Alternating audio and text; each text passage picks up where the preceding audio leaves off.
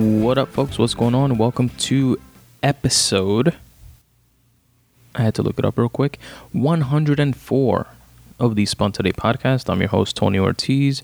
Thank you very much for listening. This is the first episode that I'm recording as a father, a proud dad, and that's pretty much going to be the topic of the podcast. I'm going to tell you guys how life has been, how it's changed over the past couple of weeks with our baby boy at home. Like you guys know, sometimes I do these topic-based episodes, I guess you can call it, whether it be on parenting or on 9/11 or etc. And this one's going to be about this experience.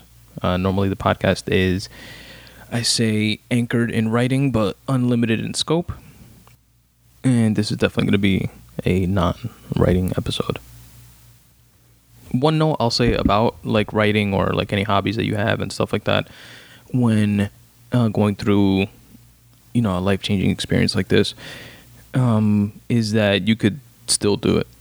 A lot changes, and I was prepping myself for it, taking advice from other like creatives and stuff like that have had families, and it's just a matter of rearranging your schedule and learning to rearrange it, or like call an audible, if you will, on a day-to-day basis or an hour-to-hour basis. Everybody has 24 hours in the day. It's just a matter of how you categorize and organize it. If you're a stickler for like schedules like I am, it's a bit more difficult, but it's just that, it's a bit more difficult, not impossible. And the way to combat that I have found has helped, at least, I don't have too large of a sample size to work with, but over the past 2 weeks, which has, my writing has gone down a lot, but I still have found time here and there for it, and, time for even recording this podcast, for example, is that if you set a schedule, like, for example, writing from 5:30 in the morning to 6:30 in the morning, or, writing from 8 p.m. to 10 p.m. or whatever it is, whatever your schedule is, confining it within specific times, that's most likely not going to be doable. But what you do is allot yourself the amount of time within a 24 to 48 hour period. Like, say, I want to write for an hour within this window, or I want to, write these 2 paragraphs sometime tomorrow. And then you find the time as you go throughout the day. Like, for example, which I'll get into like feedings and stuff like that later, but with baby feedings, when I wake up at 4 o'clock in the morning and I'm feeding the baby, and then I pretty much just have to carry him and hold him for, an hour, burp him for him to go to sleep. That's a good time to either write or, for example, like on my phone, with the Scrivener app, it syncs up to the computer. I've spoken about that in the past. You can do that. Or if you're obsessive like me, which I'll also get into in a bit, and you wind up just like staying up at night watching him and checking if he's breathing every 10 minutes while he's in his bassinet, then that's a good way to distract yourself enough, and you're awake anyway, you know what I mean? So fill in the time that way. And that's pretty much it. So again, it's not a matter of setting aside specific times to write, but setting mini writing goals and just accomplishing them whenever you do find the time within the same 24-hour period that everybody on the face of the planet has to work with. And, people, single parents do it, and the president of the United States has 24 hours. Everybody has 24 hours in the day. We all do. And we all do we all have different levels of output for different things, and it's just a matter of how you choose to and discipline yourself to optimize your time. Now, let's go to the beginning. And the beginning here is the baby being born. The hours, or roughly a day and change, that led up to that.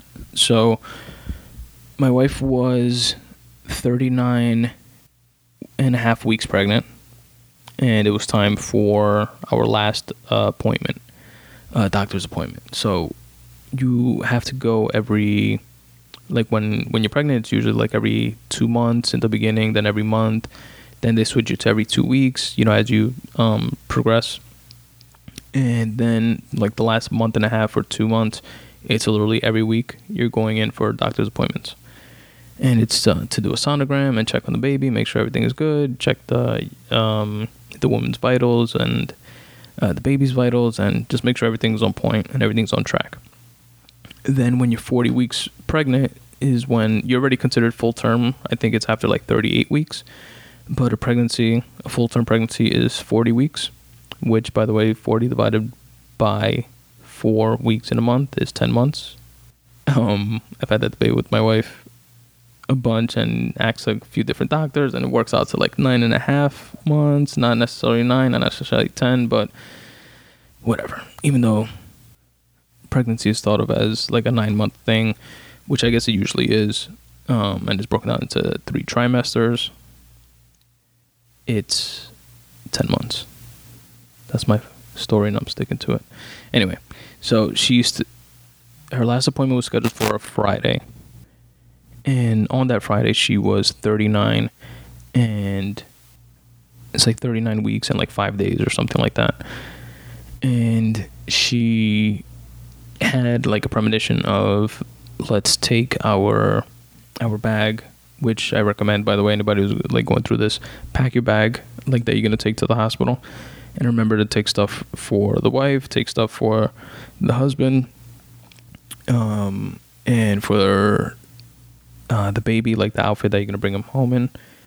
And for the wife, it's comfortable stuff like pajamas, paternity clothes. For the husband, underwear, change of clothes, something to sleep in. Remember that you're probably going to be there 3 to 5 days, depending on if it's a natural birth, which my wife had.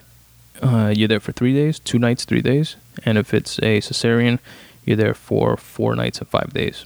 And I knew I was going to stay at the hospital with her regardless of if we were able to get a private room or not, which is more comfortable in the private room because you have like a shower and like a separate like sofa that turns into a bed for the spouse.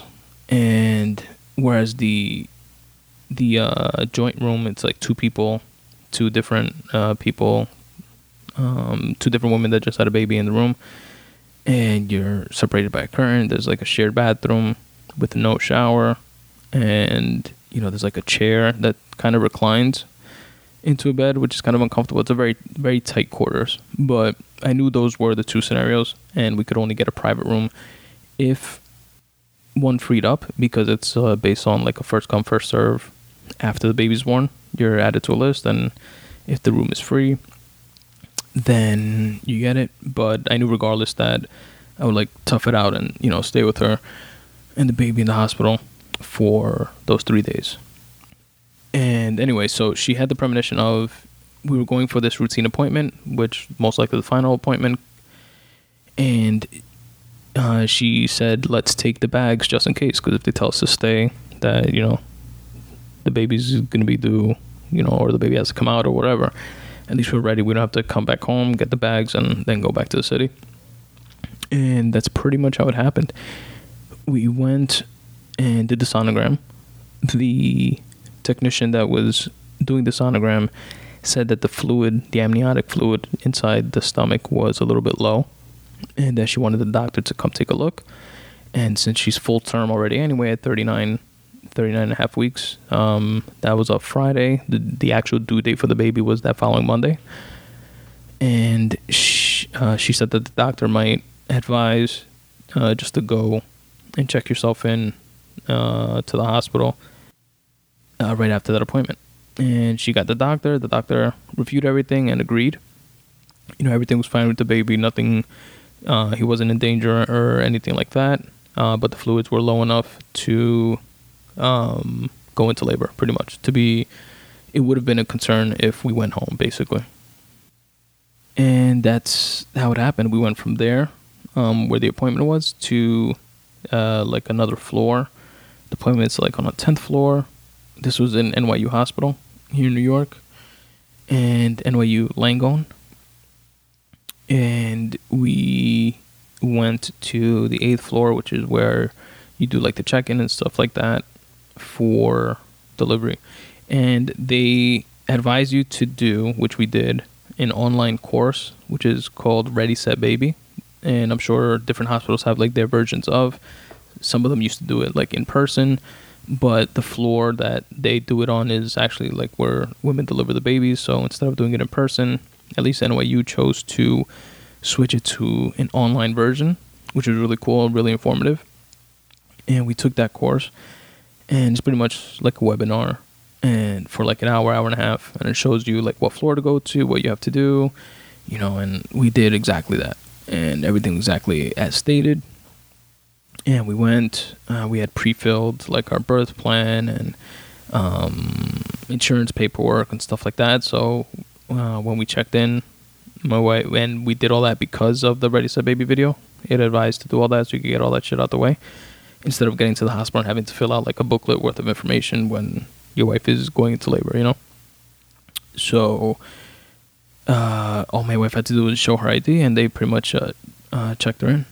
And they checked us in, and it's still like surreal at this point, we're like going through the motions, and we're like, wow, I can't believe, I guess it's really gonna happen. That's it. We're not leaving this hospital until without a baby, And they check us in, and the first thing is that they put us in like this tiny room that it's like a closet converted into a room. And the nurses were explaining to us that it was so packed after July 4th. This was July 6th that we went into the hospital, Friday, July 6th. And she said that it's been so packed after July 4th weekend. It's like every woman that was pregnant decided to have the baby after the fireworks, that there weren't any rooms, and we had to stay in that room, which was good and bad because it was small, it was tight, but it was technically private, because for the first, prior to delivery, for the first, until you're ready to go into the delivery room, you're in a bigger room with like four different women per room, which is different from what I mentioned before, like the recovery rooms when you already have the baby and you're like in a shared room with one other person. But this is prior to delivery. You're in a room with like 4 different women. But since all those were booked and taken, we were in kind of like this small little broom closet type room, which worked out because we had like a little more privacy. So we're there meeting the nurses, which are working on like 8-hour shifts. So we're meeting like, different nurses, different doctors come. They check my wife. She was like 1 centimeter dilated, which means like it's open down there, like 1 centimeter wide. Her cervix, I think it is, or one of the lady parts down there. And you have to be 10 centimeters to begin pushing and, have a baby. And on average, it takes like a couple hours per centimeter. And so what they advised, and which my wife agreed, is that they were going to put in a balloon and a pill. I forget what the pill is called, like Pitocin or something like that, to induce the labor, to pretty much get the process rolling, And they did that, and that's like throughout the entire thing. The time that I felt like the worst for my wife was during this entering of the balloon thing. So it's like a long syringe type thing that they put inside her, and then the idea is that they fill it up with like a saline solution or something, and then inject the pill into it as well. And this like opens the balloon inside after the balloon is in place, and they inflate it with that saline solution thing, and that helps to dissolve the cervix walls or uterus walls, and it induces labor. Look it up if you want like all the technical terms and like stuff like that, but pretty much it's what it does. Balloon goes in, they inflate it, it opens up, and it kind of gets the ball rolling. It's a teaching hospital, NYU is, so you have oftentimes, and we even saw this when we went on regular routine appointments, you have the doctor and then the practicing doctor doing their residency. And you could like opt out, opt in of it or whatever. There's different schools of thoughts on that. Some people say they want the actual doctor doing it. Some people say that they rather the student doing it, because the student is literally like in school, just finished doing it, and they're the ones that usually do it anyway, because people don't normally opt out. And that was the case here. Like, we went with the student, and the doctors are literally right next to them, telling them what to do and stuff. And she, was inserting everything. It was hurting my wife a little bit, but she couldn't quite get in where she needed to get. And so then the doctor decided to try, and the doctor like went in there in a way that was so super painful to my wife that she started like screaming, crying, and she still couldn't get the device in where she needed to get it, because she like went in there with her hand and like moving stuff around, and it was like super super painful. I think that was seemingly more painful to my wife than the entire like labor experience. Like, she started crying, like literally crying. And when the doctor pulled her hand out, like it was like full of blood, which got me like a little worried. Like, I was like I look at her, and my wife just has her head back and she's crying, but I look at the doctor and I'm like, bitch, is this normal? You know what I mean? Like, I'm like thinking to myself, like, I look at her in a way that is, at least to me, like that's the question I had in mind. And based on like their body language and stuff like that, it seemed to be fine, and they said that it's normal and whatever. But they said that they were going to give her a break before like trying again, and that they would try a different way to insert the balloon and induce her that should be less painful. And they did that. They left, came back 15-20 minutes later, and they pretty much like propped my wife up. Like, she had to like sit up, like when you kind of doing like sit-ups or like pelvic like thrusts up in the air and you're on your back. It was like something like that, and they propped her up, like put something like under her back to prop her up a bit.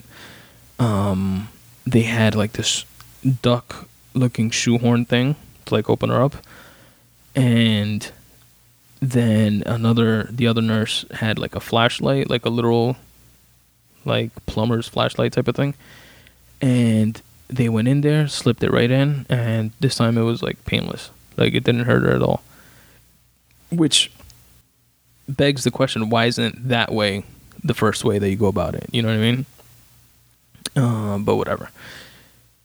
Then after that, it was pretty much a waiting game. And they were checking my wife every 1 to 2 hours. And literally after like 3 or 4 hours, she was only like 4 centimeters. And by this point, like, I had spoken to my family and her family, and there was a bunch of them in the waiting area, waiting, because we don't know, it could literally take a couple hours and the baby would be there, or it could be, the next day, which is what it wound up being. But at that point, it was literally just like a straight up waiting game. And like, my parents were there, my brother was there, and my father-in-law, who flew in from the Dominican Republic, was there as well. And my brother-in-law and sister-in-law, and my other sister-in-law, and shout out to everybody for being there. My aunt was there. And it was just cool. It was like a cool, like, family oh shit moment. You know what I mean? And like, everybody came in to like kind of like say bye and like good luck and like stuff like that to my wife. And pretty much after a few hours, when we found out that she was only like 3 or 4 centimeters dilated, and like the doctor said that they knew like this wasn't gonna happen until like the next day. She was gonna take a long time, like dilating and stuff. So I told the family that. Most everybody went home. My sister-in-law and brother-in-law stayed behind overnight. They wound up like sleeping in the uncomfortable waiting room area, which is tough too. That's like another side that doesn't get spoken about enough, I think, which is like all the family like waiting, because you always see family in like waiting rooms, and like they're like just waiting, like they're not like going through the actual experience.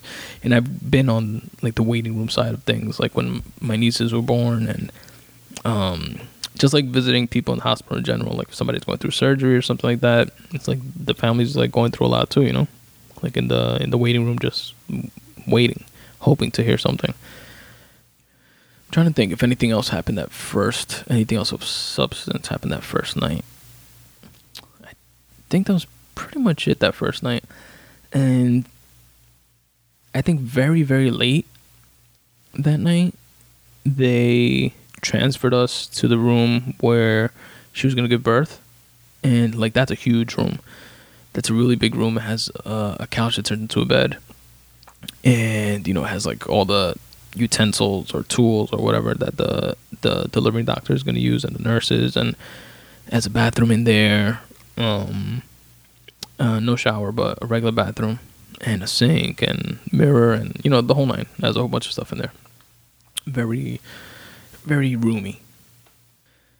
All right, so then very late they moved us into that room, and then there is just more of a waiting game. They check on her pretty much every hour, and you have to get to that 10 centimeter point. So by this point, also my wife had the epidural put in. She didn't want to feel shit, and she has said from the beginning, she was like, "I'll take the epidural the day before if I can, fucking a week before, whatever makes like the pain easier." And she got the epidural as soon as she could. And so that eased like a lot of her pain.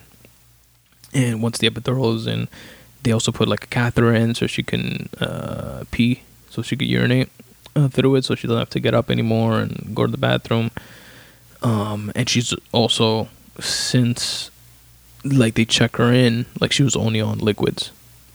She couldn't eat like any food or anything like that, and it was only like chicken broth, water, and tea. Like she couldn't like drink anything else or anything. I snuck her in some like ginger ale and gave her a few sips of it. That's her like comfort drink food thing. But that was pretty much it. And the whole time, again, it's just a waiting game. You're waiting to get to 10 centimeters. Then what else? Then the rest of the family went home and like showered and changed, and everybody was going to gear up to come back later on in the afternoon. We're more or less gauging and asking like the nurse and doctor and stuff like that at that point. Is it sometime tonight, sometime, when do you think, so we could let the family know, etc., etc. And by then we've had like a bunch of nurses, because remember, it's every like 8-hour shift, so we were on like our third or fourth nurse, because the one, like when we just checked in, there was like a shift about to end like a half hour later or something like that, or an hour later. So we met like one and then another one like that night, then the next morning was a different one, then 8 hours later another one. So we were like on our third or fourth nurse. All of them were super cool, super nice, very helpful, answered all our questions, very, very welcoming. No cold, no like rushing you, no like, oh, that's a dumb question, or oh, let us, or like none of that. Like they understand like all the emotions and stuff like that going on, and they were great. They were definitely great. And the delivering doctor, shout out to Dr. Ruggiero, was amazing. She was so cool, so like she was born to do what she does. Like at first, she comes off as like a touch over the top. And because you don't know if it's like, are you like overdoing it on purpose? Are you like faking? But it's not. It's just like real caring. Like, and she's like, oh, we're gonna have a baby today. It's gonna be awesome. We're gonna have a birthday party. Today's gonna be your baby's birthday. This is so amazing. It's so beautiful. And she was really cool. She was like a cheerleader doctor in one, which you need that levity in the room, I feel, just to keep everybody on everybody's mood where it needs to be, or where it should be, or where it's most helpful for it to be. And what was most telling about her to me is that she kept this like calm demeanor while doing the whole like cheerleader thing, and had full control of every single person in the room. Because I'm gonna skip ahead a little bit and then come back. Like towards the, because I just don't want to forget this point. Towards the end, when my wife is like pushing, the baby's almost gonna come out. She had told us that there's gonna be a few more people coming into the room, which is a nurse that is dedicated strictly to the baby, so they could focus laser focus on the baby. When the baby comes out, the doctor that delivers the baby, which is the one I'm speaking of, she continues to focus on my wife, along with the nurse that's been there the whole time. And they have to like, it's a natural birth, but you still have to do a little sewing. Add some stitches down there because it stretches a lot. And I asked her to put a few extra stitches down there. I'm joking. But they also have to monitor my wife because she's losing blood and stuff like that, which is a whole wild experience. But anyway, she there's another lady that does like the footprints, and there's a few more. There's like 4 more people that were in the room that weren't there before, and she has like full gauge of everybody, what everybody's doing and what everybody's supposed to be doing. And in one point, I caught her telling, like, this lady had her back to my wife, and she was like telling my wife that, all right, with the next contraction, do a few more big pushes or whatever. And then she turns to the lady and she's like, oh, do you need that? Do you want to grab that suction thing right there? And the lady she was caught off guard, and she was like, huh? Oh, yeah. And that was her way of telling her, yo, bitch, turn around. The baby's coming with the next push. But she didn't tell us that. She was just making sure that everybody was paying attention. Everybody was like on point. And she just wanted us, or my wife rather, in the position of, just do a few more big pushes with the next contraction when it comes. And as we've been doing pretty much for the past hour. But I thought that was like really telling and really cool about her. All right, so let's go back. Pretty much while we're in the room, the doctor comes in and out every hour, and the nurse as well. And they're checking on my wife, and it's 6 centimeters, 7 centimeters, 8 centimeters, so we're getting close. And then my wife and the doctor always told her when the contractions feel constant, because she would still feel the contractions, she would still feel the pressure from the contractions, even though she had the epidural in, but it wasn't as intense. That epidural helps ease it. And it's so much so that my wife was like, I feel like a period cramp pain, but it like comes and goes. But I don't think they're contractions, because the doctors kept saying, oh, when you have a contraction, you'll know. And I was like, maybe that is a contraction, though, because you have the epidural now, blah blah blah. And one of the nurses pretty much told us, because there's like this machine that prints out, it looks like a lie detector test type of thing, and every like peak is a contraction. And it was like, she was like, oh yeah, you're contracting like every 2 minutes. You just like don't feel it in the beginning because it's not as intense, and then plus with the epidural you feel it even less. But yeah, you've been contracting for hours. And we were like, oh shit, that's crazy. And then from that point on, like I could like monitor her contractions like on the little chart thing and see how frequent they were. And pretty much the doctors told us that when the contractions feel constant and she feels a need to push, like she has to poop, like she has to take a shit, then that's pretty much going to be go time. They'll check the centimeters and then let us know. But that's what it is.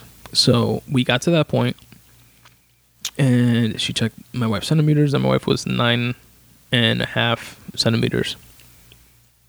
So yeah, we know it's go time. And we're in the room. It's the doctor, the nurse, my wife, obviously, myself, and my sister-in-law, Julie. I'm holding my wife's left leg, like that's my like station, and the nurse is holding my wife's right leg, and the doctor's front and center, and Julie's like behind us, and like holding my wife's hand and like calming her down and keeping her calm. And the doctor is there's a monitor on the baby to monitor his like heartbeat and and stuff, and make sure, he's doing okay throughout the process. It's like a bitch of a process for him too, He goes through a lot that day. And, which with each contraction, pretty much it's wait until it gets intense, take a deep breath, and then myself and the nurse are like hold my wife's legs and like push them in towards her, and she's like pushing out, and that helps push the baby down. And throughout this, it's like 3 big pushes that they actually do during the contractions, like while the contraction is going on. And when you push, according to my wife, you feel alleviated, like you feel like you have to push. It's not like you're trying to avoid pushing. I always thought it was the other way around. I always thought like you didn't want to push and it hurt when you push. But my wife was like, no, it's like the opposite. It's like you want to push. You have the sensation to push. And then like the doctors even like we would do one contraction push and then the other contraction rest, because like the baby's heart rate would like go down a bit like after each contraction, so they wanted it to level out during the next contraction and then try pushing again during the other contraction. So it was like push every other contraction basically, because the baby like didn't like it. Like it was like strain for him, and they tell that by monitoring his heart. But then like towards the end, like it wasn't straining him at all. Like he wanted to be done with it more than anybody else probably, and his heart rate was like fine, and we just kept pushing to like pretty much every contraction towards the end. But the doctor was push and then rest, and then at first like I was like, oh shit, it's gonna be like 3 or 4 pushes, that's it, the baby's gonna be here. But it wasn't that. It was of that scenario that I just painted, of pushing during the contraction, waiting for the next contraction, which was more painful, my wife said, because she didn't get to push, so she didn't feel like the relief of pushing, and then re-pushing again for the next contraction. Like that interval that lasted like over an hour, like doing that. And we started like at, I think it was like 6:45, 6:50 of like the first push, and the baby was actually born at 8:15 p.m. on July 7th. And I thought I felt like surprisingly calm throughout the entire thing. I thought I would be like a nervous wreck, but I was pretty much like just focusing, going through the motions, picking up on the cues from the doctor and nurse. And like when the nurse would not tell her during one contraction to wait until it gets intense, take a deep breath, push, like I would say it. I would ask her if she wants water, and I would reach over, grab a cup of water with a straw, feed her a little bit of water. And which was cool, by the way, because my sister-in-law told me that when she had her baby, she, like, they didn't allow her to like drink anything. Like she could only have like ice chips up to a certain point, and then after that, like she couldn't even drink water or anything, like while she was pushing. And that was like with my first niece or second niece was born. I don't know which one, or probably both, because she had them both at the same hospital. But it was cool that my wife actually got that bit of relief of able to drink some water. So I was just in that like mode of transmit the necessary information, make sure she's doing well, keep my eye like on the doctor and the nurse, trying to read like their body language, and she's like keeping the room calm, and I can tell that she's not freaking out about anything, so like I was good. And she actually like left the room also a few times, and the nurse would just do the pushing part. So then that to me was, oh, okay, so this isn't like it's gonna be a while of pushing. Like we're going through this like pushing motion, like pushing the baby further down. Because if the baby was close to coming, I'm pretty sure the doctor wouldn't like leave the room. And but she would leave, and she would check on like other patients and stuff, and then come back. And then the nurse would stay there the whole time, and she went through like a couple of contractions with us, just us, and my wife was doing great. Like she, it wasn't like a lot of pain. Well, let me not speak for her. It wasn't, for me, from the outside looking in, it didn't seem as painful. And she did also say this also to me after the fact, that it wasn't, like in the beginning at least, and even towards the end, like it wasn't as painful as that balloon thing was in the very beginning, the day before when they induced her. And what else was interesting? Oh, the doctors, like after every push, they have blue gloves and they have brown gloves, and they use the brown gloves when she's pushing, and they're like looking in and seeing, looking around and making sure she's pushing correctly. And I don't know what they're looking for. I guess like for the baby's head or something. And then after every contraction, after every push, they throw away that glove and get another one, which is interesting. I was like a little nervous at first, like when the doctor left the room, like probably like 2 or 3 times, and we were there with just the nurse. But then I was like calm, because I was like, all right, it's just gonna like take a minute. And then like when the doctor starts saying, all right, 3 or 4 more like big pushes like this, and we'll be there. You'll have your baby. We'll be having a birthday party, blah, blah, blah. And then, like, it took her 3 or 4 pushes to really be, like, 6 or 7. And maybe, she was just trying not to make it seem like such a big thing, because my wife was, like, getting tired and stuff. And, but then when she started talking to us about, other people are going to enter the room, and do I want to cut the umbilical cord, etc., I said yes.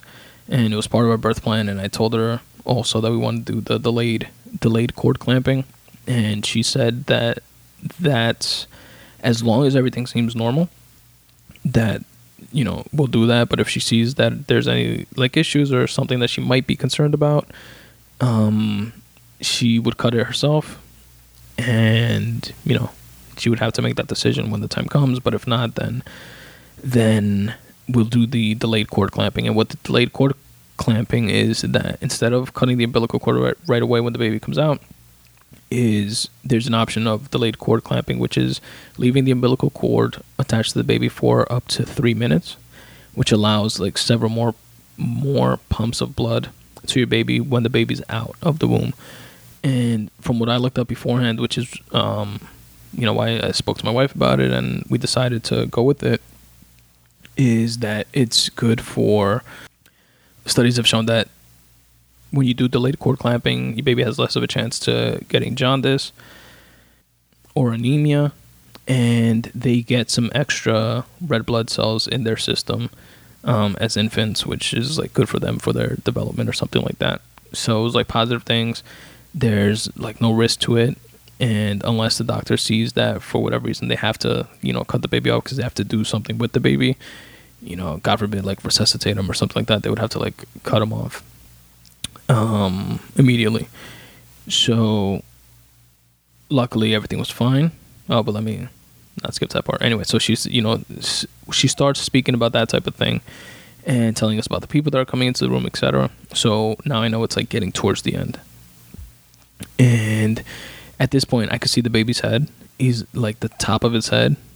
We could see, I'm holding her leg, I'm looking down, and she's been, for the past like few contractions that she's pushed, like the baby hasn't gone past a certain point, and she was like speaking in like hospital lingo code to the nurse about a couple things, and her tone seemed normal, seemed fine, but something about it made me think like, oh shit, something might be wrong. And then she mentioned like all these other people coming into the room and stuff like that. I'm not sure if that part is normal or not, but maybe it has something to do with the fact that she can't push the baby past a certain point, or hasn't been able to yet, and she's getting tired. I've read of or heard of situations where you're pushing for a long time, and then you wind up having to have a C-section anyway because you can't get the baby out. So I thought maybe I felt like we were getting close to that threshold of that possibility. And then a few more big pushes. By the way, I audio recorded a bunch of this. I'm going to see if I can drop some of it into the background here for you guys to hear, because I wanted to have the, obviously I'm into audio shit, right? I have a podcast, but I wanted to have the first sound of my child on earth have it and be able to like listen to it whenever I wanted. And for him in the future, when he hears it, I think it definitely would have been something I would get a kick from, out of like hearing myself cry at birth or something, you know? So maybe he'll be into it. If not, then I am. So anyway, and you know, you're not allowed to like video record or anything like that. You could take pictures, but no video. And I just had like audio recording like from my pocket, allegedly. Maybe or maybe not. I don't know. So the last contraction, my wife is pushing, and she's like, "Oh no!" Now she's in pain because the baby was crowning, which means like the head was like right at the tip, and it's been there for a minute. And she's pushing, and she's like, "Oh my God, just get him out of me already, please!" And like she's starting to be in a lot more pain than before. And this time, the doctor was telling her to push. And instead of doing 3 pushes, we did 4 pushes, and that was different. And the doctor was more engaged, like in her pushing, like she was waiting for the baby to come out. I thought, because before, like she would do push, and she would be looking and seeing the baby's head and like checking like the angles, I guess. And then there'll be 1 push, and then the second push, you know, she's still there. And then by the 3rd push, she's just telling her to push, but she's like not even looking anymore. So I know that the baby's not coming out then, you know. But it was more to like push the baby down or get him in the right position, etc., until the next contraction. But now she said to do a 4th push, and she was engaged with the 3rd push and with the 4th push. And I'm like there watching intently, and his head comes out, and then the rest of him just slithers out. Okay. All right, let's go. Grab behind this leg. Behind your legs. And push. Push. A little bit more. Harder. Good. Excellent, love. Good job. Okay, good. Do it again. Take a deep breath. Good. Excellent. Good.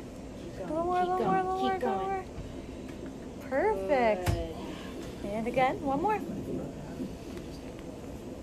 A little more. Good. Yes, girl. Yes. Claire, do you want this ball? What? Do you want that suction ball? Yeah. Good. She's got a nice size head. Okay. I want you to let that breath out. I want you to push 1 more time for me. Okay, push 1 more time. All right. Okay, push 1 more time for me. All right. Oh, gorgeous! Give a towel. Looks like a nice baby. Yeah. Now you get all the pictures you want. Yeah, baby. Okay. Let me start. Yeah. Hey, suction a little bit. Yeah. Oh my God. That's a nice baby. Boy or girl, Yeah, what you we don't got? know. How much? That What baby time? looks good. 15. Congratulations. Oh, that's nice. All right, now it's a pleasure. See you later.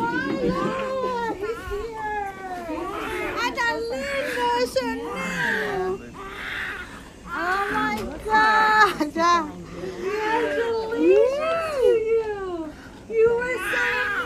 Oh my God, he's here. Zoila. Ay, se parece a los dos.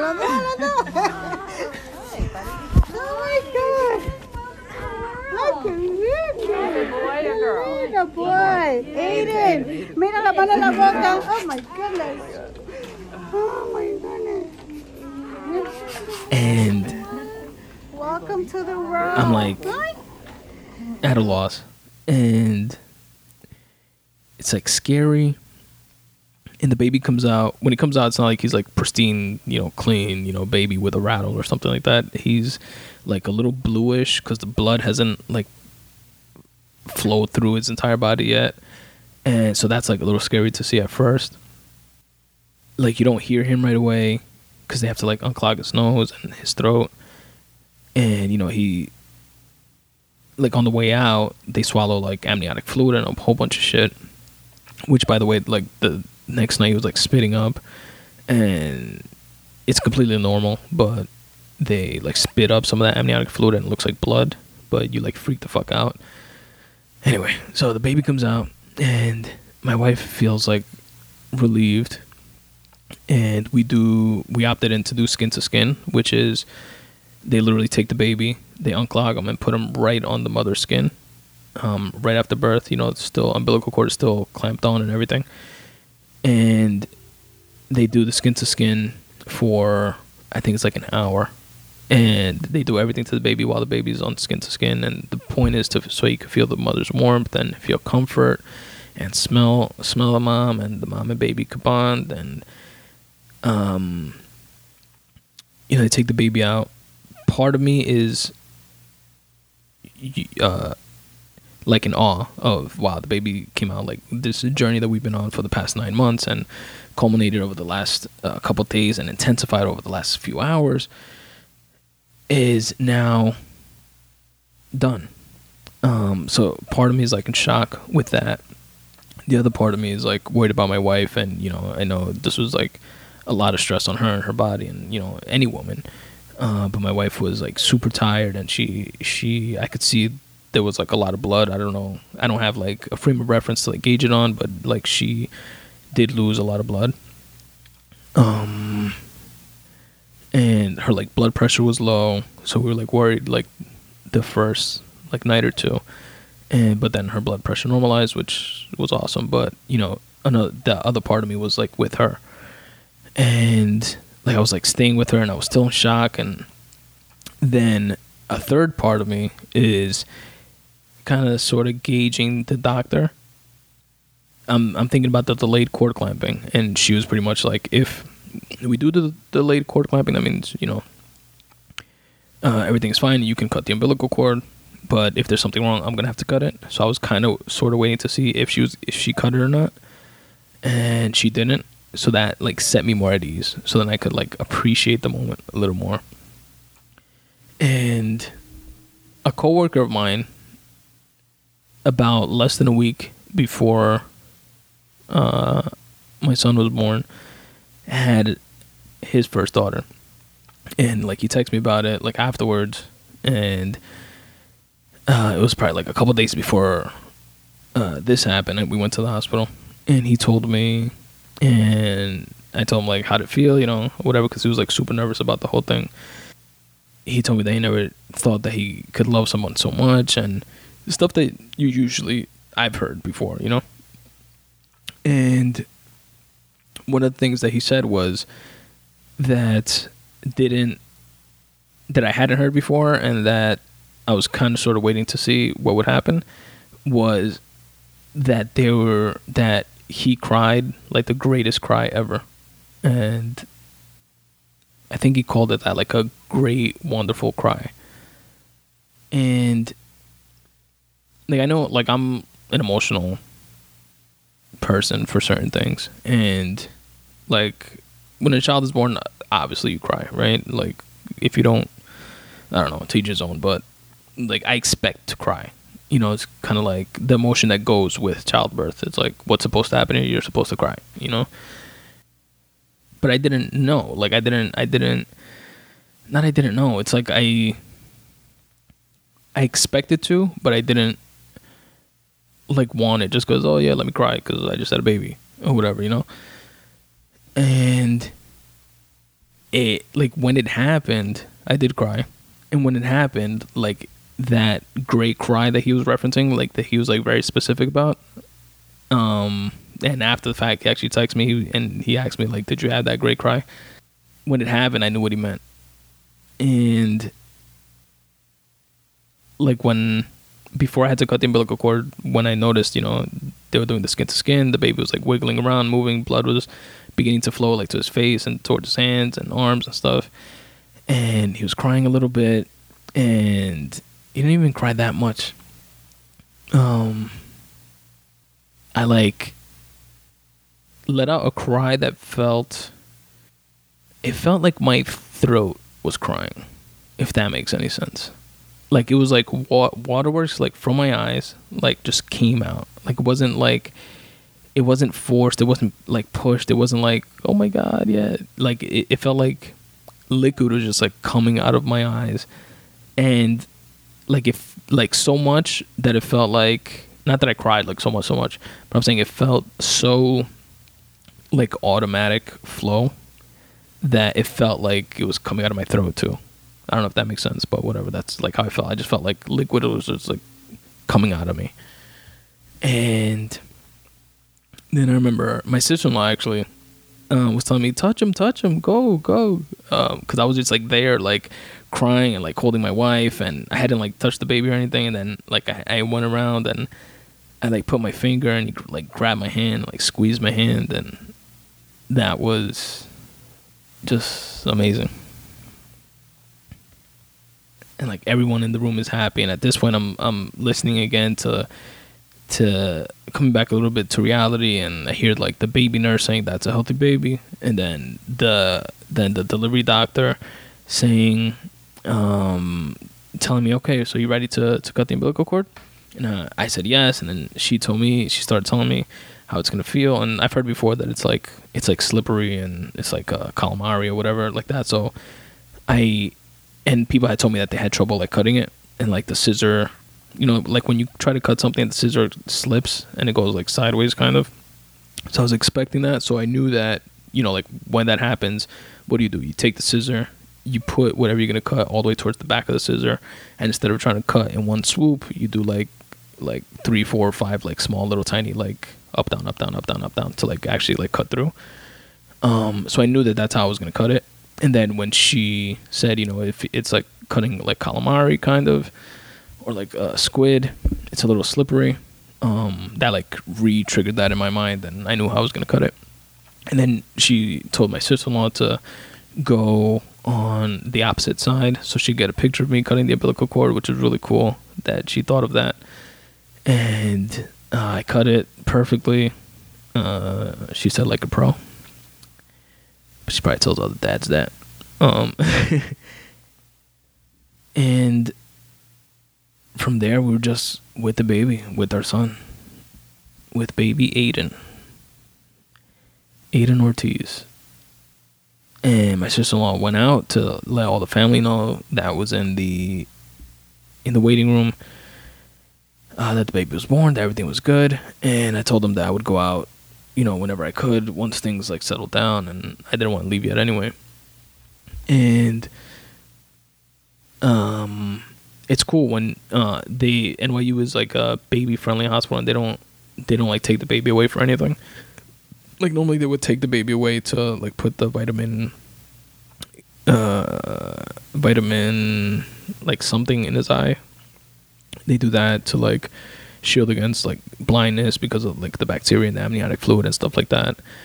They did that while he was like laying on my wife. They gave him the shot of vitamin K right when he was like laying on my wife, and he took that like a champ. And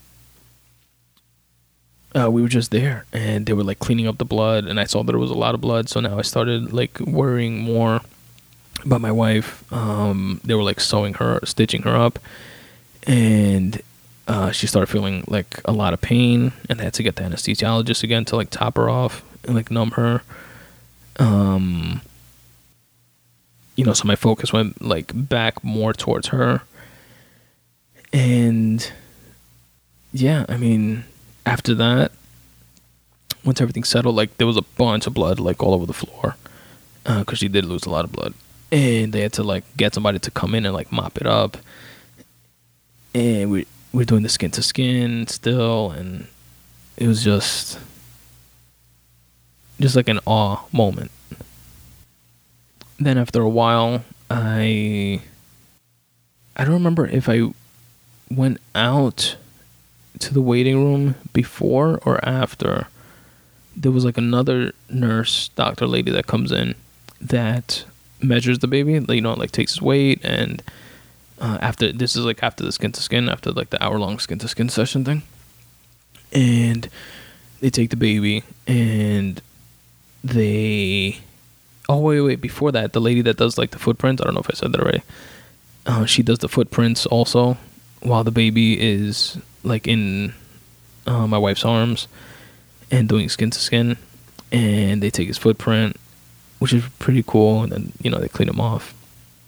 And then later on, once they finish with skin to skin, the other nurse comes in and that does the weight and the length, and she did that, and it's the first time to take the baby away from my wife, and I was like standing like right next to her the whole time, like watching what she was doing, and again going off of like her body language and stuff like that, and she seemed a little bit concerned when she was like patting him like on his back. She said that he had like a lot of fluid in him still, and she had like this, she grabs like this oxygen mask thing, and I thought she was gonna put it on him, and like that kind of like freaked me out a little bit. Like internally I'm like, oh fuck, I hope he's okay. And she just used that, it wasn't to put it on him, she just used that to like pat him more on the back and make him like spit up, because again we wound up finding out that he just had like a lot of like amniotic fluid like in his system and shit still that he swallowed like on the way out. But she's patting him on the back and making him spit up and stuff like that, and she said that he's okay, that she got a lot of it out, and she said that he's good, he's healthy.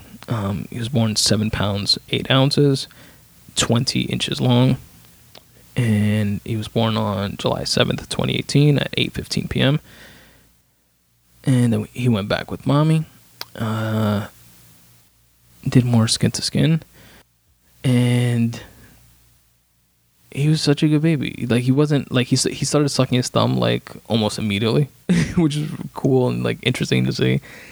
And in his sonograms, I don't remember if I told you guys or not, like a lot of his sonogram pictures, like he had his hands like by his face, like he still has like those mannerisms, which is interesting, which is cool. And then I went out eventually to the waiting area, and like the first person I saw was my mom, which is cool because it's like the whole time I'm thinking like how my mom did that with like me and my brother, and especially back in the day, like with probably like no epidural. She had a C-section. I don't know if she had epidural or not, or even if they give epidural for C-sections, but they must give something, I think.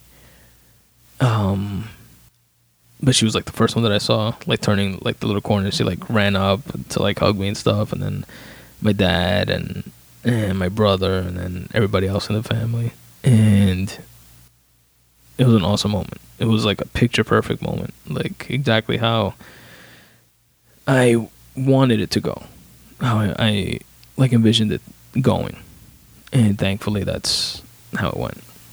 Then everybody came in to like meet the baby and see the baby, and see my wife, and then everybody gets to go home. Me and my wife it was a long day, super tired. She was exhausted, and that's it. Like at this point, that's it. You have a baby. Like the baby stays with you the entire time. And they moved us eventually to that shared room upstairs on a different floor that I told you guys about, where pretty much you're going to recover for 2 nights, 3 days before they let you go home. And, we were in a room, we get there like at, I don't even know what time it was.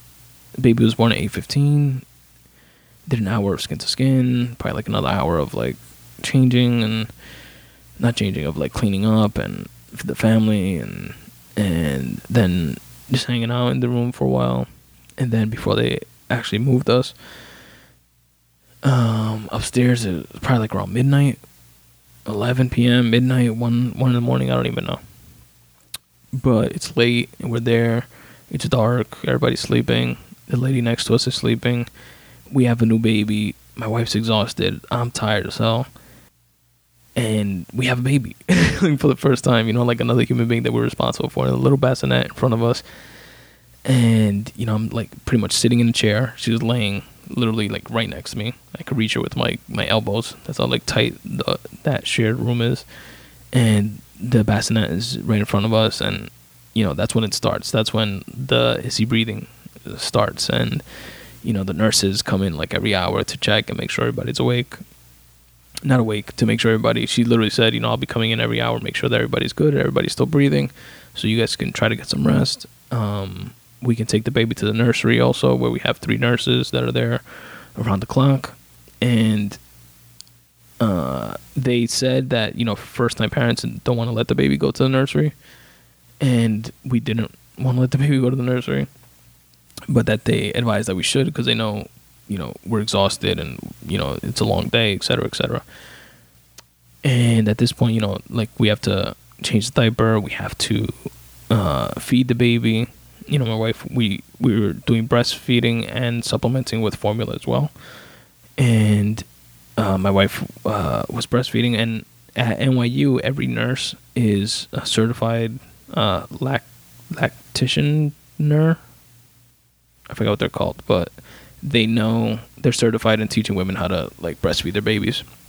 And they also have like latching hour classes for that and stuff like that. But the nurse like was showing my wife like how to make them latch on and like breastfeed and stuff like that. So that was like super helpful. So like whenever the baby cried, like we would do that. They would come in, like they changed the diaper a couple times for us, and they also like swaddle the baby, which is really important. And it makes the baby feel like he's like tight, like he's like in a little cocoon, like he was like in the womb. So it calms him down, like allows him to sleep, and it also avoids like him like rolling over and God forbid like on his face or something like that, and that's where like SIDS could happen, like the baby could like suffocate himself if he rolls over. But swaddling him into like this little cocoon thing helps to avoid that happening. And so that first night we definitely like didn't sleep much. I'm still worried about my wife because they come by literally like every hour, every 2 hours to check her blood pressure as well. And they do that to like all the women, but they kept saying that her blood pressure was low. And she's in pain, and she just went through the toughest ordeal of her life, really. And I'm worried, and we have a new baby that we're like learning how to take care of, and it's a lot. So there was like one point where we like doze off, and then like the baby like spits up, and then like my wife noticed it, and she like slaps me, and she's like, the baby, and like I like jump up, and I'm like in a daze, like half asleep, and like I don't see like any vomit or anything. And she said, yeah, he threw up, and he had thrown up before, so I thought she just woke up freaking out because she like dozed off. And like I didn't see anything. To this day I tell her that he did throw up, but that was before, and we'd like cleaned it up or whatever, and he was fine. And then she just like woke up again like later on, like thinking that it was like the other time when he threw up or something. I don't know. But like I felt around, I like didn't see it, or maybe I was just fucking half asleep like a zombie. But then like the next day, like we were like more awake, but we're getting more and more exhausted. So we opted into letting them take him to the nursery, and we did it for like that second night. Was the second night? Or it was like early in the morning. It was like early in the morning, like after that first night or something like that. We finally okayed them to take him, but only for like 2 hours. And then we said we wanted him back because they would take him either for 24 hours if you wanted, fucking 48 hours, whatever you wanted, or for half an hour, like whatever you want, they do. And we said okay for 2 hours. And they brought the baby back, and like the nurse was telling us that the baby was like spitting up. Whenever they fed him like a little formula, but that it's normal, not to worry. That the first 24 hours, they barely eat anything, and that they swallowed a lot of amniotic fluid, and that they'll spit up, and sometimes it might look like blood or something, but it's just the amniotic fluid, like if it's a dark in color, and not to worry, basically. And that's pretty much how it went. The next night, the next day, the lady that was next to us, she got discharged, so we had the room to ourselves for a few hours. And then the actual private room for the last day like freed up, and they asked us if we still wanted it, because you have to like pay extra for it. They asked us if we still wanted it, and we were debating because we kind of sort of had the private room to ourselves with the lady that left, but they told us that somebody was going to come in like half an hour, somebody that was like newly admitted. So we just said okay to the private room. We figured, it's gonna be our last night. We'll sleep comfortably our last night, and we get discharged like the next day in the afternoon or whatever. So we'll have like the rest of the afternoon on that day, which was Sunday night, and then Monday we get discharged, and we'll be a lot more comfortable. So we just said fuck it. We took it, and we definitely don't regret that decision. Then that night, the second night, we let them take, because we knew we had to go home the next night, and it was going to be our first night alone with the baby. And we let them take the baby for probably like 5 or 6 hours maybe to the nursery. And we both slept. We got decent sleep. Baby came back. And that last day they did like more testing. They did a hearing test, which was cool. They put like these like little gelled on like headphones on them, and they run a hearing test. And again, I'm like looking at the lady doing the hearing test thing, and she's reading off her machine, and she's playing sounds, and I'm seeing like, is the baby supposed to be like moving or reacting? Like, how does she measure like the brain waves and whatever she was measuring? And I'm trying to like read her reading the stuff, and everything came out positive. He passed. It's like a pass-fail type of test, and they give him like a certificate and everything. And I was laughing. I was like, oh, now he can like listen to Daddy's podcast and listen to podcasts with Daddy and stuff in the future. Then we were ready to go. We were like done with like the whole experience. We, got through everything healthy. My wife was good. The baby was good. And we were ready to be discharged. We, filled out all the paperwork, did everything we had to do. And I got the car seat, put him in the car seat. He looked so tiny in the car seat. And, they come with a wheelchair to take my wife downstairs while she's holding the baby. And then I went to get the car, which is parked in the parking lot across the street, wrapped around, pulled up to the front of the hospital, and then put the baby in the car seat and walked the baby and my wife over to the car, put them in. And since this song came out, and I told my wife about it, I was like, weeks before, probably months before the baby was born, that on the way home, like I have to play Just the Two of Us by Will Smith. And it's because that song always like father-son things like get to me, and that song always makes me like tear up when I listen to it. And I like loved it since it came out back in the day, and I always like envisioned playing that song when driving my kid home from the hospital. And thankfully I was able to do that and fulfill that vision. I played it, I cried, and I was like driving, and it's because like the content of the song, which I'll probably use that for this episode, like the first verse or whatever towards the end, before the ending credits of the episode, so you guys can listen to it. But the content of it is, having his first kid, driving home, super slow, and getting mad at the people on the road for driving so fast and reckless, and wanting to be a good father, and putting the kid safely in his bassinet, and not sleeping that night, and checking the crib, or the bassinet rather, like all night long, and making sure the baby's okay, etc. Like that's the content of the song. If you haven't heard it, yeah, it was a cool drive home. And I did drive really slow.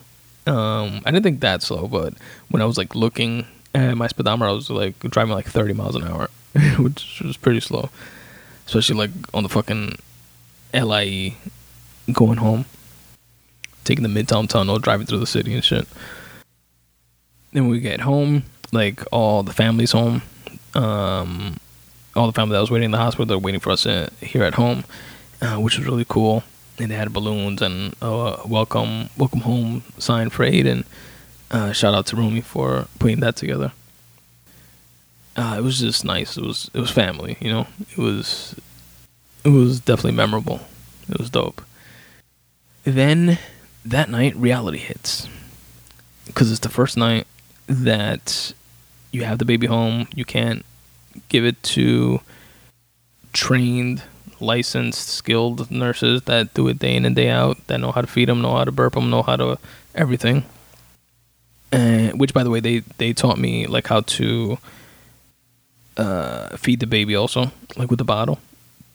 Like one of the nurses, when I asked her, and real quick, they also gave him like a little sponge bath while he was there in the hospital, and he slept 4 hours. I mean, like 8-10 hours straight, just slept after that first like sponge bath. And they say that about babies, like when you shower them, they like sleep like crazy. Oh, and they give us like this cool little like Nike outfit. Like Nike sponsors the hospital or something like that, or at least like that division. And they give like a little Nike outfit, which is pretty cool. Got to put it on him before he outgrows it. They gave us like a bunch of like formula and diapers and all types of shit to like take home with us. Yeah, so that first night, it's like we are like terrified. Me and my wife, we decided to take like 2-hour shifts, and she'll stay awake for 2 hours while I sleep. Then I stay awake for 2 hours while she sleeps, and that didn't work out too well because I would like obsessively like wake up even more, and then you know like she's tired. I'm like we're all exhausted, tired. But obviously she went through a lot more than I did physically. We made it through like that one night, and then I think even like the next night. But then by the third night, she was like we knew it wasn't sustainable to do that 2 hours on, 2 hours off for each, and like she would doze off, but then everybody says like sleep when the baby sleeps, you know, he'll be fine.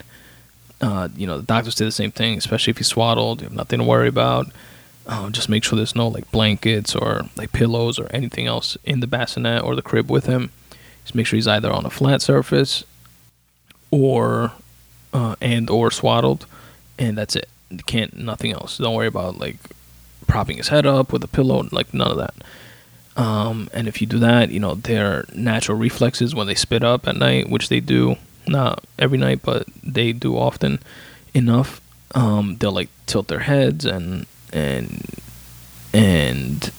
you know, they're not gonna like choke on their like spit up or anything like that. But you know, no matter how much you hear like that type of stuff, at least for me, like I still freak out. You know, I still check if he's breathing every, you know, it felt like every like 15 minutes. And it was to the point where like I would like stare at his stomach, and or like his chest, stomach area, to make sure that I see it going like up and down. And babies have like an irregular breathing pattern. That's what like the nurses and doctors told me before we left. It's not regulated like ours is. And you know, sometimes they'll breathe a little fast, sometimes they'll like stop breathing, or seemingly they stop breathing, and then they get like startled, and then they continue breathing, and I'm like, you know, is there something wrong? Like, is he forgetting to breathe? Is it, you know, what is it? And then they kind of like laughed me, like shrugged it off, kind of said it's completely normal. That's, you know, just the baby's irregular sleep patterns, and they normalize it after, you know, 3 or 4 months or whatever. But so I can't, so when he's sleeping, like I wind up putting his like a pacifier like on his like belly, over his swaddle, because that I can see more easily going up and down versus just seeing like the swaddle like blanket part going up and down. And like that helped me a little bit to sleep a little bit, but I really didn't start sleeping until I would say after the third, I think it was the second night or the third night. I want to say it's the third night, because I was like literally on fumes. Like I had, without exaggeration, I probably slept 4 hours maybe 5 hours cumulative in those 3 days. So I slept like 1 to 1.5 hour a day. And it was like in 15-20 minute increments. Like I'll sleep, then I'll wake up and I'll check, and then I'll stay up for a couple hours, and that's like where I did some writing and some like audiobook listening, podcast listening, and stuff like that during that time. And I would go like get a snack, get some funny story, I went to get like some peanuts, and I was like eating it and drinking some water, and then like the baby was like breathing a little bit fast, and I was like, oh my god, he has a nut allergy. And I like took the nuts and then I ran them back to the kitchen, but it wasn't that, I don't think. He was just like, you know, breathing irregular or differently or whatever. And I wonder how they do, because they said he has no allergies or anything like that, but do they test for shit like that, like nut allergies and stuff? I don't know. Anyway, better safe than sorry. But anyway, there came a point where I woke up and like jumped up in bed gasping for air, and I couldn't get the air. Like I couldn't get air. Like my throat was literally closed. Like I couldn't breathe. I tried through my nose, I tried through my mouth, and then I started getting like nervous, and I was like and I went up to my knees and I'm like patting my chest, and I felt like I was choking. I was trying to like throw up because I thought like something like fell into my throat or something. Then I got like a burst of air, probably lasted probably like 10 seconds, and maybe less than that, maybe like 7 or 8 seconds, but it felt like longer. And it was scary as shit. And like then like my wife wakes up and she's like a little freaked out, but she's like not sure what's going on. And the baby stayed sleeping, which was good because I didn't want to like scare him or something. And then I got some water. I checked my blood pressure. My blood pressure was high because like I told you guys, I have like high blood pressure. And then I checked it again. It was high again. And then like drinking water and trying to calm down and relax, and you know, there was a few more hours until I had to like take my blood pressure pill, which I hadn't forgotten to take or anything like that. So I didn't know what was going on. It was just like very weird. It's the first time anything like that has happened to me. And then like of course I still want to stay awake, check on the baby and stuff like that. And while I'm awake, like I, you know, like we do now, you know, check WebMD, check other, you know, Google it, see if other people had like similar symptoms, what they say, and then they'll say, oh, I had this or I had that. Then you look up that and see like what, you know, how it relates to you or whatever. Long story short, I think, I don't know, I'm not a doctor, but I do have a doctor's appointment next Saturday just to make sure. But I think it's what's even more related to what I was feeling was something called like a stress-related sleep apnea that can be induced from lack of sleep. And I definitely had lack of sleep, and I was, you know, stressing out about the baby and stuff like that. Sleep apnea, you know, it's like when you stop breathing while you sleep, and I think that's what it was. Like I stopped breathing, woke up gasping for air, took a few seconds for me to like catch my breath, and then from there on, literally like that day, I like slept during the day, and I've been meditating every single night, which I haven't done I haven't done regularly in months. But I do like on and off, like every like 2 weeks I'll remember and I'll do it for a night or two, and then forget about it or whatever. But I've been literally, I think I'm like on a 10-night streak like since that happened, because that was, you know, like 3 days after the baby was born. And I've been meditating every night. I've been sleeping more. Like my brother gave me advice of, you know, the baby is, evolution will run its course. Like the baby's not he's strong enough. If he's strong enough to turn over, he's strong enough to turn over again. Plus, you know, we're not sleeping him with like any blankets or anything like that. And my father-in-law also gave me similar advice. He was like, you know, the baby's not, it's not like he's gonna God forbid, like choke, and you're not going to hear anything. Like he's not going to move or something. Like he'll probably be very uncomfortable if God forbid something like that happened, and you'll hear him rustling around or something. So I know a lot of people are saying like stuff like that more to like keep me at ease or get me at ease so that I'll be good. But there's also like some truth behind it also, and like the doctors recommend sleep when the baby sleeps. So when he's sleeping during the day or at night, or as long as he's sleeping, he's swaddled, you sleeping him on his back, you have very, very, very little risk of something happening. And like all that advice together has helped to the point where I'm sleeping a few hours a night now, and I haven't had an episode like that since. So my advice to anyone that is having a baby or going through the sleepless nights experiences, get to sleep where you can, because you are going to wake up anyway pretty regularly. And I know no matter what I tell you, you're probably going to do your own thing anyway, which, just like I did, just don't OD like I did in the very beginning. The baby wakes up now. Like, we went to our first doctor's appointment because you have to go to the pediatrician within the first week. And we came home on Monday. We had our first pediatrician appointment on Thursday. And he measured the baby again, checked the baby. The baby was good. He didn't have to get any shots that day because he got the hepatitis B shot in the hospital, and which is the first shot that babies get. Then a month later, he has to go back and get the second part of that. And then pretty much it's like a month after that, he gets another set of shots, etc.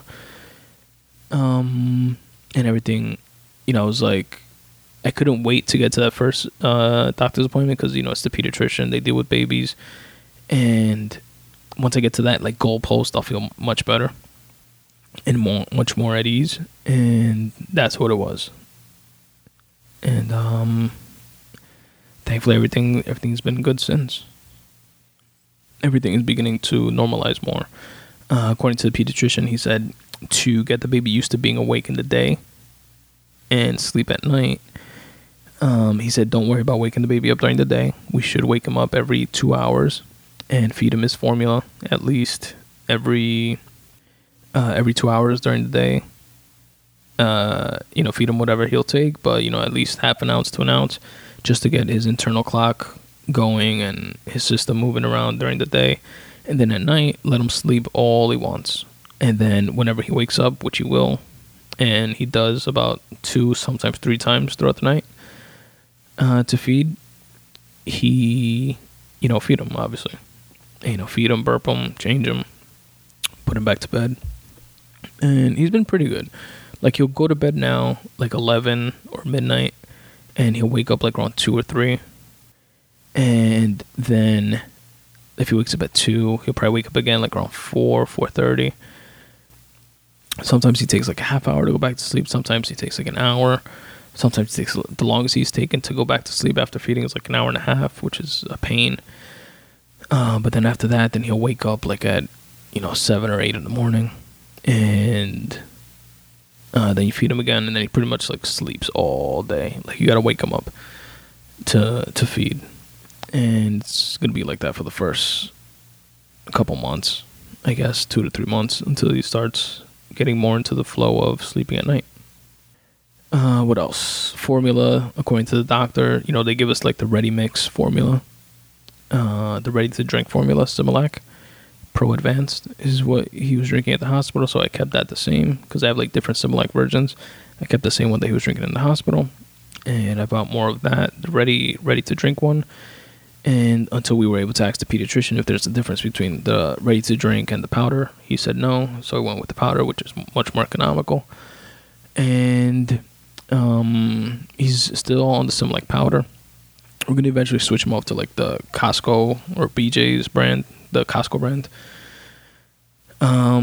which is comparative to Enfamil and Similac, which are the two, predominant baby formulas. And like, I checked like the ingredients list, and it's pretty much the same. The Costco version falls like right in between Enfamil and Similac. Like it'll have a couple, vitamin A. It'll have 2 milligrams less, and then it'll have 2 milligrams more of vitamin D, and it's like within the same range, and it's again between Enfamil and Similac, so which is more comforting for me. Like if it was like less than both of them, I'll be like, oh no, this is like a stripped down version of, but it's not. It's like right in between, and it has some things more and a few things less than Similac, but it has most things more than Enfamil, and so I'm comfortable with switching them over. And my nieces both had those formulas, both formulas as well, so that's gonna be like the next mission. Cause shit's crazy expensive, yo. Like a 34-ounce can of formula of Similac is like $37, and the Costco version of it's literally like half price. It's like $19, $18, and they go through formula a lot. And now it's in the beginning where he's drinking like 2 to 3, sometimes 4 ounces if he's like super hungry and like fussy. And he's already in 2 weeks. He's already gone through more than one of those cans. So the more he drinks, the more he's gonna go through it, and it's a lot. It's gonna be a couple $100 a week on just fucking formula and diapers and shit. Diapers is another thing. 8 to 12. I think they say like 8 to 10, but it's probably like 8 to 12 like diapers.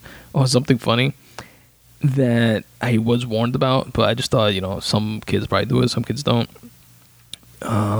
Boys, and probably the same with girls, but boys, when the air hits them, when you take off the diaper, they pee. They tend to pee. And he like pissed all over the wall, pissed all over me a couple times, pissed on my wife. He pissed up and landed on his head. So it was funny. So like you wind up, me and my wife were like cracking up like the first time it happened, because we like change him together like whenever we can, because he like freaks out and starts crying because he doesn't like when we take off his clothes and stuff. He gets like cold and uncomfortable.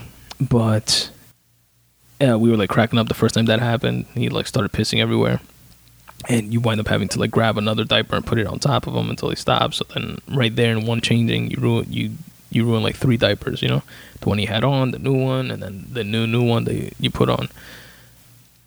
Shout out to the Diaper Genie, by the way. It's like a little trash bin thing that you put in the baby's room, like, or wherever you change them, and you dump the diapers in there, and it like seals it up so it doesn't smell. So it's not like in your regular trash, like in your kitchen or whatever, and you don't smell anything from it. It's pretty economical. Like it's easy to use, and each like roll of bags holds up to 270 diapers. And when the little bin gets filled, you like just pull the next layer of like trash bags like down, like cut it with a scissor, throw it away, and then just tie the bottom, and then continue doing that until the roll is done. And it's pretty cool. We did one of those newborn photo shoots, which at first, like before the baby was born, I didn't want to do it.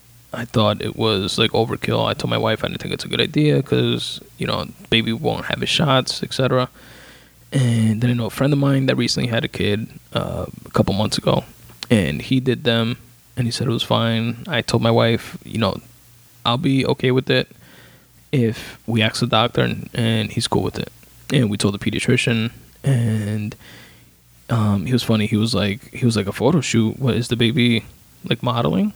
Because if so, I gotta fill out like this other like release papers to say that he's okay to model, which he is. But is he modeling already? He already got a job. I was like, and we were laughing because obviously it wasn't that. But we told him, it's just for newborn like portraits or whatever, and he said it was fine. He said as long it's even okay to take the baby out, as long as like he advised that we put like the mosquito net around him, which I got. And to keep his hands covered, because the babies put their hands in their mouth, and most people, they touch the baby, they touch the baby's hands. That's where most germs transfer. And he'll put his hand in his mouth, and then he could get really sick from that. So we've been guarding against that, first-time parents, spraying everybody with hand sanitizer, telling everybody to clean their hands when they do come over, keeping the baby's hands covered as much as possible. And we went to do this newborn photo shoot thing, and actually today we got proofs of the pictures back, and that was super cool. They came out super nice. It was like a 3-hour shoot that wound up taking almost 6 hours, because you're dealing with a newborn, they still have to feed, they still have to be changed, they still have to be comforted and swaddled and put to sleep. So whenever you move him or take off his clothes or change positions, he gets grumpy and doesn't like to be bothered.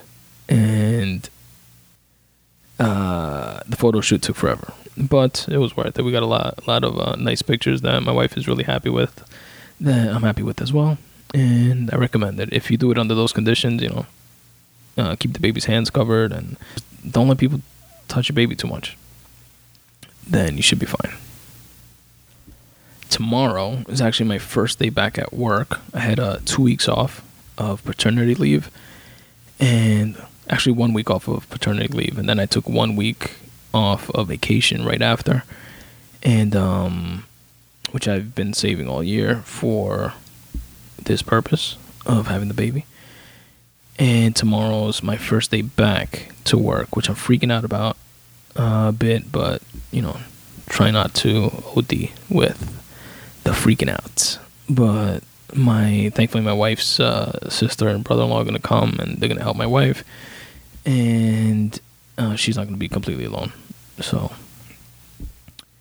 that is a good thing, but it's going to suck because I'm getting used to the little guy. Most people, coworkers and stuff, and other people I've spoken to, they told me after the 2 weeks you're going to be dying to go back to work. You're going to be over the whole thing. And the opposite. I feel like quitting my job and just so I could stay home with the baby.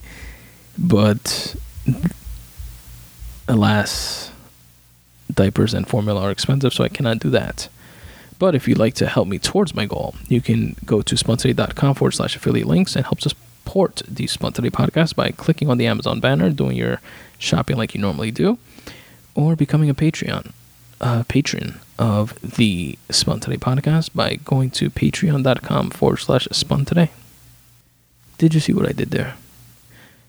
Trying to guilt you guys into supporting my idea of quitting work and staying home with my child. Fuck it, whatever works, right? Anyway, that's pretty much it, guys. Just wanted to gush a bit over having a kid and tell you guys a bit about my experience, and maybe any of you going through or about to go through the same thing can find something useful from all that.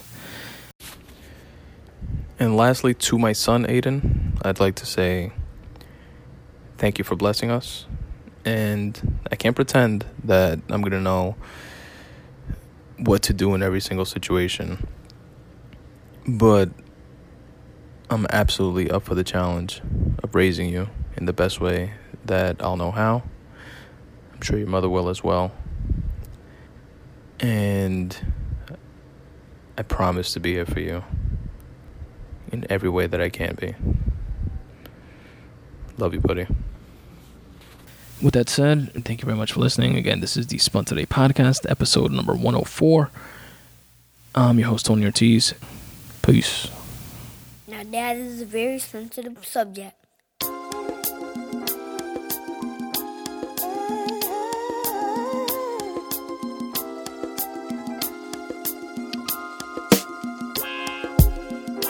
Just the two of us. Yeah.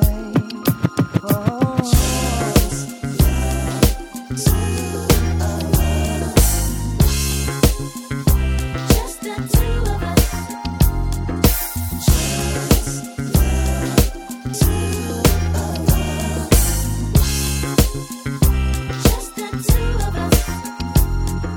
The first time the doctor placed you in my arms, I knew I'd meet death before I let you meet harm. Although questions arose in my mind, would I be man enough against wrong? Choose right and be standing up. From the hospital that first night, took an hour just to get the car seat in right. People driving off fast got me kinda upset. Got you home safe, placed you in your bassinet. That night I don't think one wink I slept. As I slipped out my bed to your crib I crept. Touched your head gently, felt my heart melt, cause I knew I loved you more than life itself. Into my knees, and I begged the Lord, please let me be a good daddy. All he needs, love, knowledge, discipline too. I pledge my life to you. Just the two of us. We can take it if we try. Would you like to receive a short email from me once a week? You know that feeling you have on a Monday at work when you have absolutely nothing to look forward to except for lunch? Have no fear, the Midday Monday Boost letter is here. In this short weekly newsletter, you will receive 5 things. 1 is a photograph of the week from a photographer. A podcast of the week. I listen to tons of podcasts, dozens and dozens of podcasts, hundreds of episodes, and I cherry pick the best ones, and I share them with you here. You'll also receive a video of the week, which could be anything from a rap battle to a TED Talk. You receive a quote of the week, something to let marinate in your mind, and a word of the week so that you and I can both step up our vocab. So if any of that sounds of interest to you, check it out. Check out the subscribe page at spuntoday.com/subscribe. Drop in your email address and you'll receive the very next one. For any writers or creatives out there, I have a questionnaire. It's a 5-question questionnaire that anyone is free to fill out. It's located at spuntoday.com/questionnaire. And what it is 5 open-ended questions related to your craft. It's things like what inspires you to write or create whenever you don't feel the inspiration to do so. What are your favorite apps or tools or tricks to trick yourself into getting into the mind state of actually creating? What inspires you, etc., stuff like that. And what I do with your responses is share them on a future episode of the podcast. Now, you can choose to remain anonymous. If you choose to, you have that option right there when you fill out the questionnaire.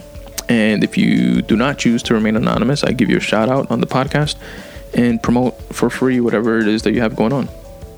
So I appreciate you in advance for sharing that with me, as well as the rest of the listeners of the Spun Today podcast, which would stand to gain from you filling out the questionnaire.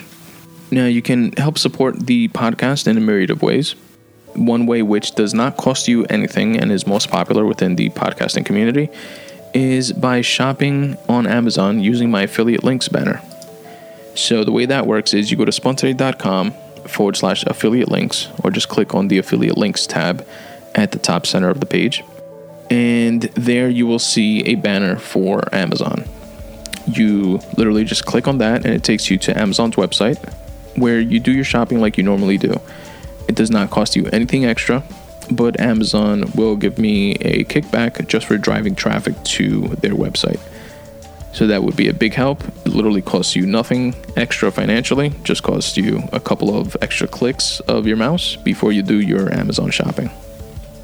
The iTunes banner that's on that same page works the same way. So if you're purchasing music or movies or whatever it is on iTunes, feel free to go through my affiliate link portal there as well. If you want to make a one-time PayPal donation, feel free to do so. There's a PayPal donation button on there as well. Within that same tab, you'll also find a link to the Spun Today Viral Style store. Now, the Viral Style store is a store where you can get Spun Today merch, whether it's a coffee mug or a t-shirt that I personally designed. And spoiler alert, I'm no Ralph Lauren or whoever designs Gucci stuff. But I did create the design of those shirts myself. I have a couple t-shirts on there. One that says, for example, "Right Need Every Day," which is a play off of Snoop, Dre, and Nate Dogg's "Smoke Weed Every Day." So it's "Right Need Every Day" with like a puff cloud of smoke behind it. I have a Podcast versus Everybody t-shirt and just stuff like that. So check it out. The link to the Viral Style store is also there. You can also help support the podcast on a reoccurring basis if you become a Patreon supporter. Now, Patreon is pretty cool, and there's a little video explanation of what it is and how it works, but I'll try to do my best to summarize it here. Basically, you sign on to Patreon, which is a free service, free account, and you can support not just myself, but any and other podcasters or creatives that also have Patreon pages. And you can choose to, for example, donate $1 to them on a per episode basis. So the Spun Today podcast has 2 episodes a month. So if you donate $1 to it, it'll be $2 a month, basically. And you set it up, and it just happens automatically on a reoccurring basis. There are 0 fees. You can cancel at any time. No hassle, no bullshit. And it's a cool way to help support, and is much appreciated. And also, it's not just like for example, a PayPal donation, which is just that, but through Patreon, it allows the creator, in this case being myself, to set up a reward system, if you will. So if you donate $1 per episode, you are considered a tier 1 supporter. If you donate $3 per episode, you are a 2nd tier supporter, etc., etc. And it goes up to 4 tiers, and each tier gets different things. Like tier 1 gets a free Spun Today bookmark and a shout out on the podcast. Tier 3 gets those 2 things from tier 1, as well as a free writing piece that's not posted on my website or available to anyone else, etc., etc. So check that out if you will. And visit my Patreon page at Patreon, patreon.com/Spun Today. Another great, amazing way to help support the podcast is to rate and review it. This costs you absolutely nothing.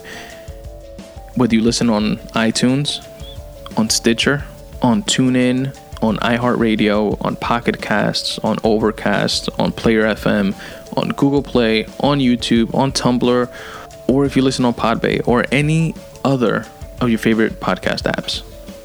Please rate and review the episode. It really is the number one way to help the show gain traction, gain exposure. You know, you could also share it with friends and family and tell them, check out what this idiot is saying. Some of it is actually pretty good. Or it all fucking sucks and you should listen and laugh. But as long as you're listening, it would be much appreciated. So rate and review the podcast wherever it is that you listen. Follow me on Twitter or on Instagram at Spun Today. Like the Facebook fan page at facebook.com/Spun Today. Subscribe to my YouTube page as well. All podcast episodes are available on YouTube, as well as clipped versions. For example, with the Random Rant episodes, I speak about a bunch of different topics instead of having the full episode alone, which is also available on YouTube. But you also have snippets of the different topics broken up into more digestible chunks. So check that out. You can also support by checking out my book, Make Way for You, Tips for Getting Out of Your Own Way. It's a quick, short read if you're looking for some inspiration and motivation, and you can find out more about it at spuntoday.com/books. There you'll find a video of me telling you all how the book came to fruition, as well as a couple of audio excerpts. If you're interested, you can purchase it wherever books are sold: Kindle, iBooks, Kobo, in ebook or paperback format, which you can find on Amazon. Also, for being a Spun Today listener, I can also send you a free copy. Right there on that same landing page at spuntoday.com/books. Drop in your email address at the bottom of the page, and I'll shoot you over a copy in the format of your choice. And that's all I got, folks. Thanks again for checking out this episode. And as always, substitute the mysticism with hard work and start taking steps in the general direction of your dreams. Thanks for listening.